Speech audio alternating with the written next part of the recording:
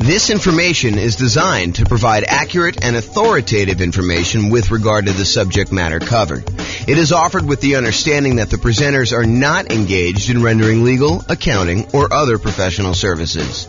If legal advice or other expert advice is required, the services of a competent professional should be sought.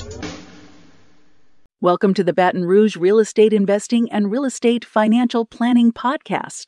Learn all about investing in real estate in Baton Rouge, Louisiana, with a combination of real estate financial planning and modeling with numbers specific to Baton Rouge, plus syndicated, more generalized recordings of live and pre-recorded real estate investing classes. Not all of them specific to Baton Rouge. Be sure to stay tuned after the podcast for a message from our sponsors. Well, good morning and welcome, everyone. I am your host, James Orr, and I have a really exciting class to share with you today. I just worked on massively overhauling and improving this tool that I've had for a while. I've used this in a bunch of classes previously. The first version of it I got from, I believe I got from Terry Evans, a lender here in Northern Colorado. And since then, I've modified it pretty significantly, so it's probably unrecognizable to her. But originally, I think she gave this to me to kind of explain how some different loan programs worked. She's a lender here, and I was a real estate agent at the time, although I still am a real estate agent, I'm just not active. However, I've used it in a whole bunch of classes to kind of show how different loans compare and how the monthly payment on different loans compare so that we can evaluate as real estate investors which one of the different loan programs, if we're considering all these different options, which one's going to give us the most cash flow. How can we improve cash flow the most by choosing which loan we pick? And so today's class is the loan comparison spreadsheet for real estate investors. And I'm really excited to show you my latest version. And here it is. So this is a brand new, cleaned up, visually improved version of a spreadsheet that you can use to compare different loan types and mortgage insurance comparisons. So it's your way of kind of like evaluating which loan to do. And I've highlighted which fields you should be filling in. Of course, you can go and modify other parts of the spreadsheet, especially if any of the formulas change over time, you need to kind of update those. But for the most part, you should be able to, and let me know if you can't, and I'll kind of will update it and make sure that we kind of make it right over the time, because this is brand new. But you should be able to just update these fields, the ones that are highlighted in bright red, and be able to modify it. So let me walk you through what's going on here so that you can understand why this is powerful. And then I'll show you some of the outputs that you can do. So the first thing is you're going to want to put in the purchase price of the property that you're considering buying. Then what you're going to want to do is you're going to want to call your lender, and you're going to want to ask your lender what the different rates are for a variety of loan programs for your specific credit situation. You know, for the sake of classes, I used to put in here the credit score used in order to get the rate, and then the minimum credit score required in order to get that particular loan. Those are like the two lines at the bottom. However, for you, when you're going to go call your lender and work on filling this out, you're going to want to have them run it with your specific credit scores for your situation. So don't just go ahead and say, hey, give it to me for the credit score of 660, because that's not going to be appropriate for your situation. You want to use your exact number. There was something else I was thinking. Oh, one other thing I want to mention is please don't just send this over to your lender and ask them to fill it out for you. You should get on the phone and you should talk to them and find out like what the differences are between, you know, doing this loan program and this one, and, you know, how they're feeling about pricing. You should call them and have a conversation. Don't just send them the spreadsheet and ask them to fill it out and send it back. And definitely do not send this to like 3 or 4 or 5 or 10 or 20 lenders and have them all fill it out so that you get a whole bunch back and you can kind of shop them. That would be inappropriate. That's not acceptable. So please don't do that. Okay, so with that being said, you're really focusing on filling these red areas in, but I'm going to walk you through what's happening. So you're going to call your lender. You're going to say, hey, if I were to get a 3.5% down, that shows you right here how much it is, 3.5% down, a FHA loan, what is the interest rate today for doing that? And they're going to tell you, well, you know, whatever it is, it's 6.5% or something like that, whatever they tell you. And you're going to write down the percentage here in this red box. And then you're going to ask them, hey, is the monthly PMI rate on that one still 0.55%? And it depends on like which version of FHA you're doing. But for the most part, if you're doing 3.5% down, it's going to be that 0.55%. That usually doesn't change. Although it changed recently, but it's changed for everybody. It doesn't change like daily.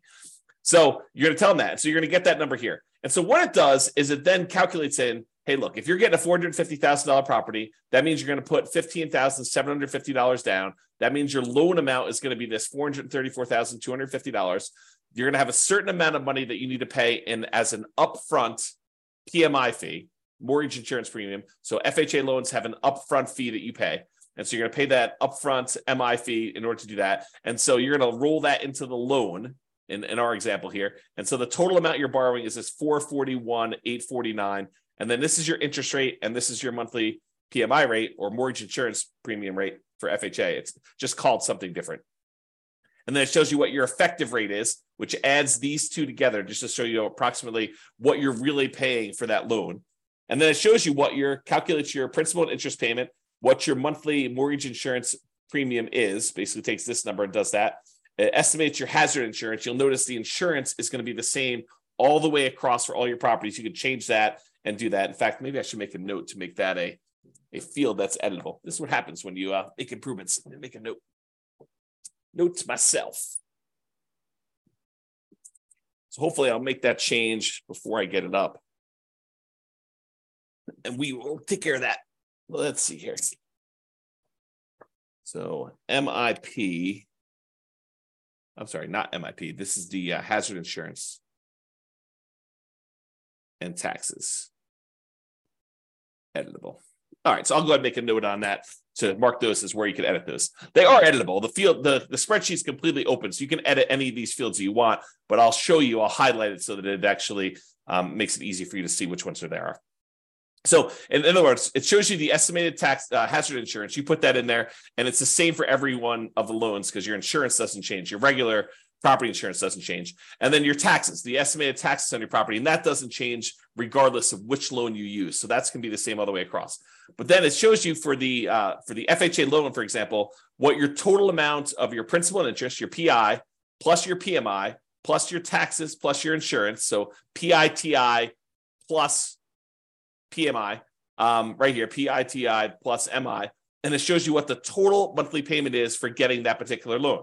And we're going to show you in a chart here later what the actual loan comparisons look like, but you can see them going all the way across as to what the different loan amounts are for various loan programs. Then you're going to do the same thing. You're going to ask them, hey, what's the USDA rate? And they're going to tell you the mortgage interest rate for that. And you're going to ask them what the PMI rate is for that. And you're going to ask them what that is. And then it shows you you're putting nothing down. It's a $450,000 loan. There's an upfront MI payment. In order to get that, we're going to add that to the balance of the loan. And you're going to see all that and verify these with your lender. Make sure that this is how they're doing it and that you're doing it the right way. And if you have to, adjust it. And so it shows you the effective rate, shows you what the total payment is for those.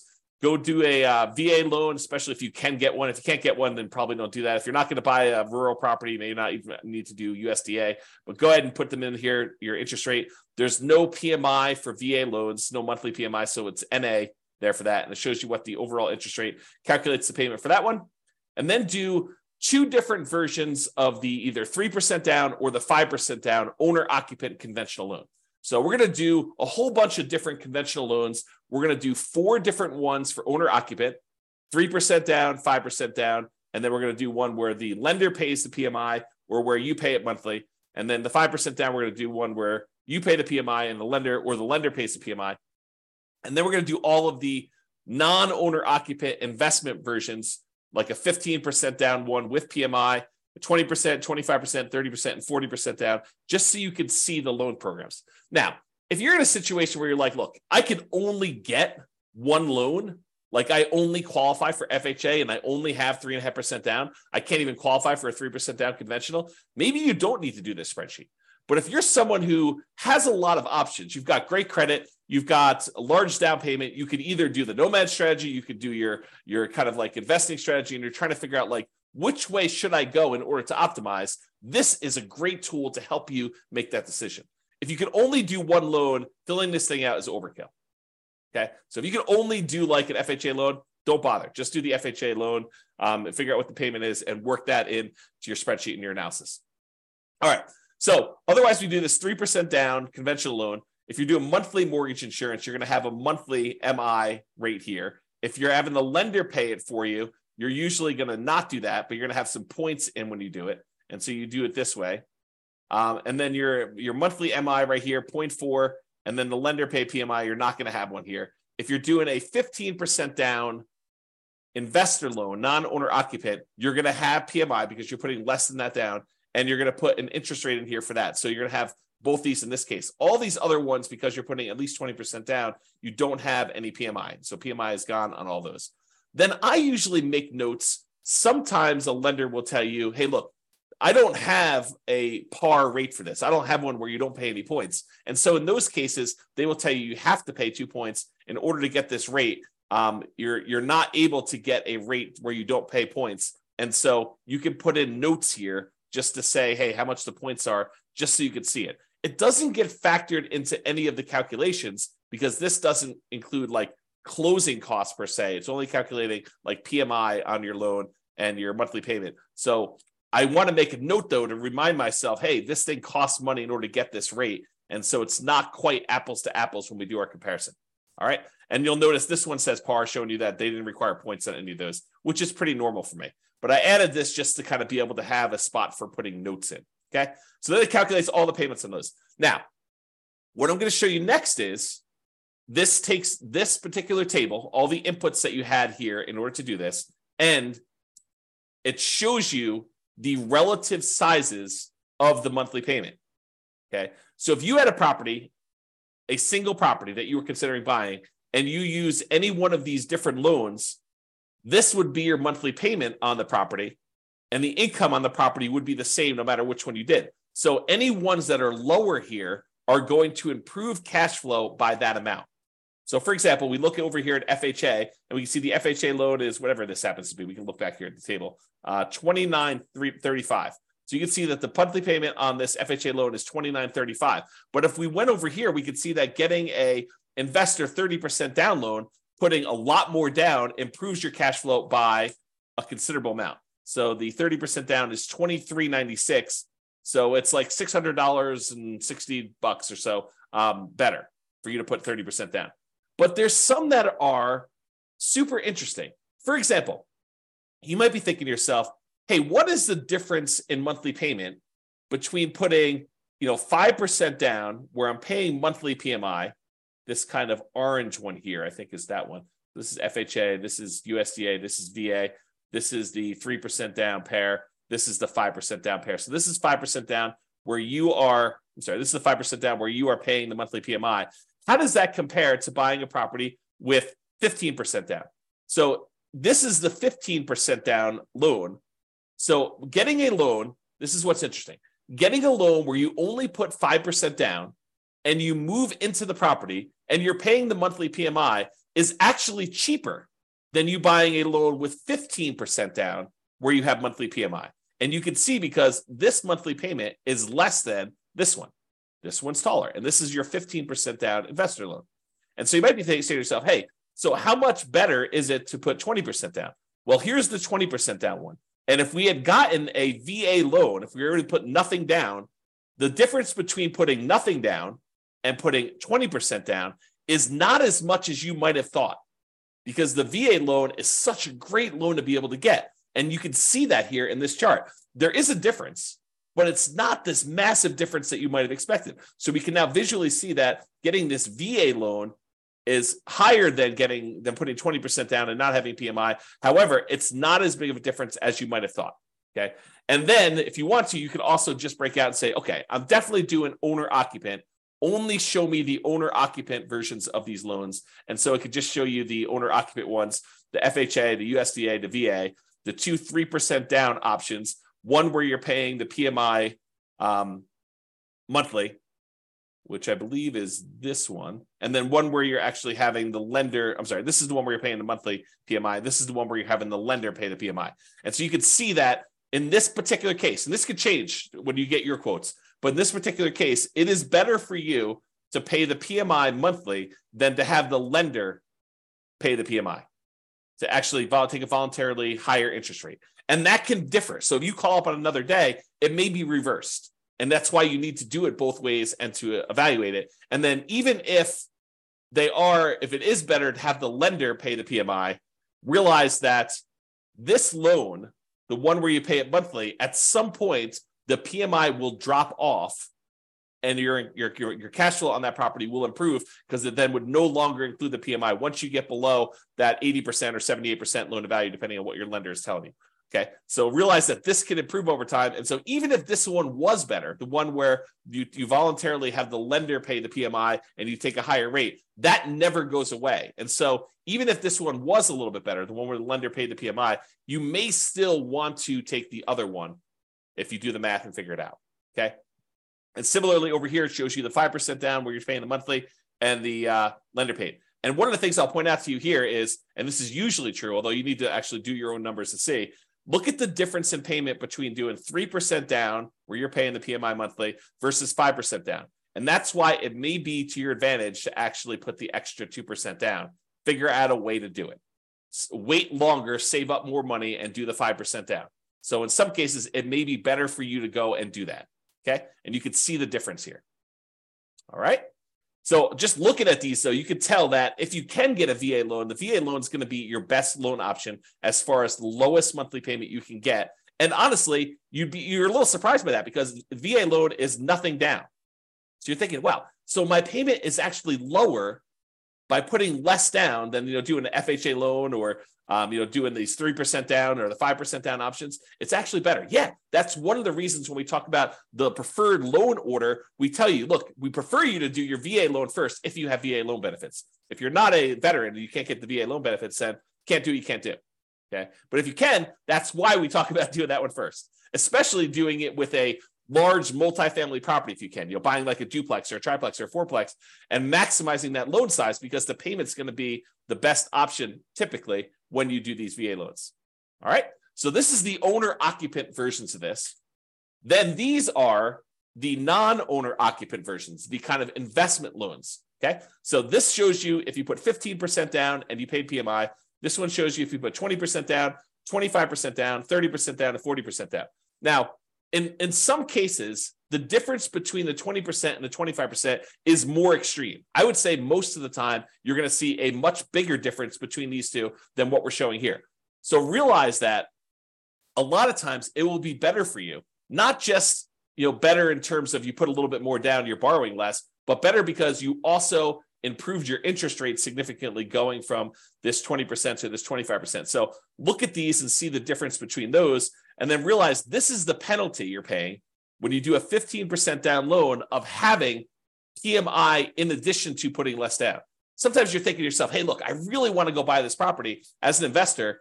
I don't have that much saved up. It's taken me a long time to save up. And I really want to go buy a property. There is this 15% down loan option. Maybe I should go do that and pay the PMI on that. And if it's a good enough deal, that may be a compelling enough reason. However, if the deal is not amazing, if it's just any old deal, maybe you continue to save up until either you find an amazing deal and you decide, okay, it's worth it to take this penalty, the difference in the monthly payments, in order to acquire this particular deal at a huge discount, or it's a really good property in a really good location that's going to have really good long-term appreciation and cash flow improving economics. Like you could think about those things if you're willing to take this sort of penalty. Otherwise, you may want to continue saving up until you get at least 20% down so that you can forego paying that monthly PMI on the 15% down option. And then the same thing is usually true when you go from 20 to 25%, although in this case, it doesn't look that extreme to me. It's an abnormally smaller difference. Okay. And then you can see the 30% down option, and then the going from 30 to 40 is usually a pretty big jump because it's a 10% difference, and the interest rate tends to improve a little tiny bit there. Okay. So in conclusion, mortgage payments are often a major factor in how well your property will cash flow.